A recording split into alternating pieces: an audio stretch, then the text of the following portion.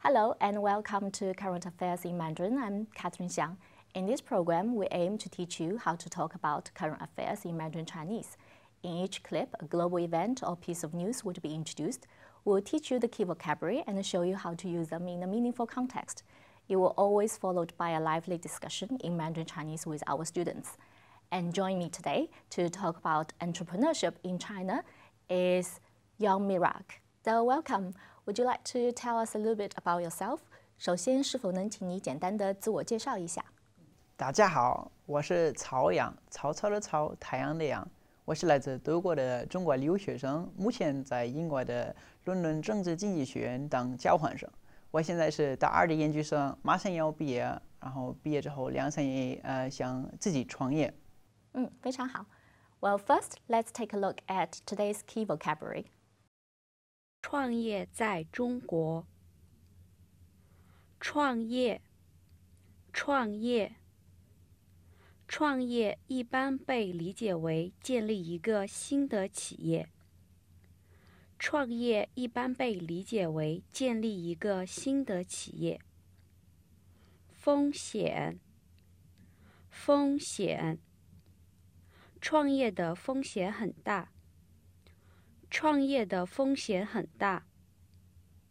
投资，投资，在中国获取投资并不困难。在中国获取投资并不困难。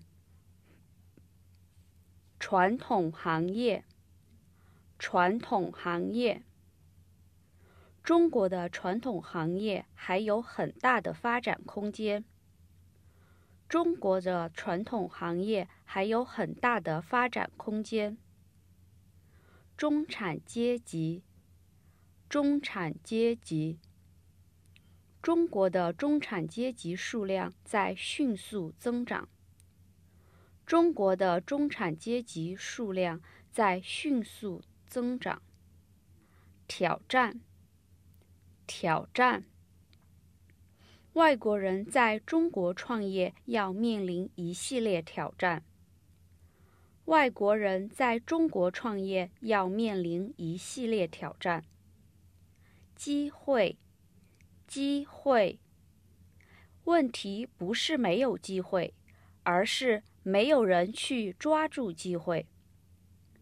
问题不是没有机会，而是没有人去抓住机会。团队，团队，强有力的团队支持是创业成功的条件之一。强有力的团队支持是创业成功的条件之一。Now we're ready and we will start our conversation in Mandarin Chinese. 好，现在我们会用中文来讨论一下今天的话题。那么我们今天的话题是关于在中国创业。是不是先请你说一下为什么会对这个话题有兴趣？因为我打算毕业之后2-3年在中国自己创业。创业是一件非常有挑战性的事情，但是我很喜欢挑战，要不我早已经放弃学习中文。可不可以说说创业这个概念是在中国是从什么时候开始的？中国创业这个概念应该是从改革开放之后才开始的，之前基本上没有这个理念。人们一般理解创业为一个人或几个人自己开一家公司，即创造新的一个企业，创造。人们经常认为创业的风险很大，而且很难做得到。但这2年我都不太同意，因为创业虽然有风险，但是个人生涯风险没有很多人想象那么大。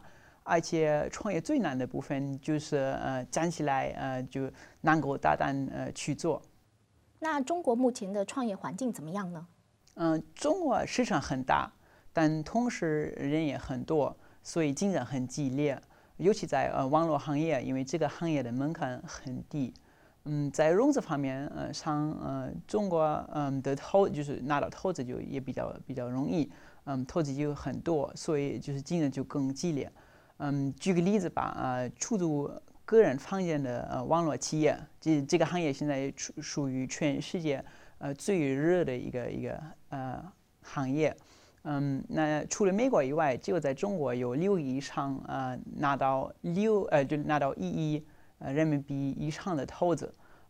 比如在德国就有3个规模比较大的这样的企业，证明中国竞争很激烈，而且在中国拿到很大的投资是必然条件，并不意味着你容易成功。你觉得是什么样的因素造成了目前这样的创业环境呢？我觉得投资很多，主要有两个原因。第一，中国富人剧增了，就是现在他们有很多钱想投资。第二，中国投资的机会还算比较少，这就是为什么大家在中国都要炒房。但现在由于中国政府政策，就是炒房现在越来越难。而且炒股票算不可靠，由于很多会计丑闻，那人们都在找新的投资渠道。那投资创业就是其中一个很受欢迎的一个渠道。中国政府就创业这个方面有没有什么相关的政策？我听过，就是中国政府最近也特地关注电子商务的发展和这个行业的支持。我觉得这都证明中国政府发现就是网络行业、电子商务的发展机遇和对中国的潜力。中国人一般在中国要创业，他们哪些行业比较流行？跟国外一样，就是现在最火的创业行业就是网络行业。但跟发达国家不一样的是，在很多的传统行业发展空间也是很大。例如汽车行业，中国现在已经是全世界最大的汽车行业。但是实际上，就是实际上拥有汽车比率在中国还是美国的1/10，还有很多的发展空间。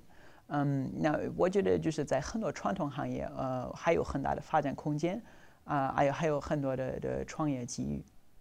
你觉得作为一个外国人要在中国创业会面临什么样的挑战呢？有一系列的挑战。首先有来自语言的挑战。虽然我中文水平现在已经超过初级水平，但为了完全在中国做生意，肯定还需要提高我的水平。然后还有就是文化的挑战，还有法律的挑战。比如如果一个外国人在中国想创业，他在很多行业不可以拥有50%以上的股份。这就是为什么很多外国人在中国开一家咨询公司，因为这个行业是一个可以拥有100%的股份的一个行业。那最后还有比如说人际关系和之类的挑战。但有可能我在这一些方面上也有一个优势，因为我跟本地的创业者的思想和我的人际网络就不同，有可能这也可以当我的优势。最后可不可以说说你自己对在中国创业这个意向？你前面已经提到了，你希望能够在中国创业，那么有没有跟大家分享一下你的设想？我肯定想在中国在创业。我觉得主要有3个原因。第一，我只活着一次。那我不可以想象毕业之后去一家公司工作40年上班，然后退休，然后后悔我为什么以前没自己创业过。我觉得我想利用我的潜力，就是开我自己的一家公司。如果成功的话呢就很好，如果没成功的话，那至少我试过。第二，我觉得在全世界，就是创业的机遇非常多，尤其在崛起的中国。那我觉得最大的问题经常就是没有人站起来抓住这个机会，但机会肯定存在。我肯定就是要找我最适合的机会，然后去开我自己一家公司。第三，我完全相信跟我一起想创业的好朋友。这为什么是那么重要？因为我曾跟很多投资者、创业者聊天过，他们都给我五花八门的不同的建议，但是他们都在一点都同意，就是创业最重要的因素就是你的团队。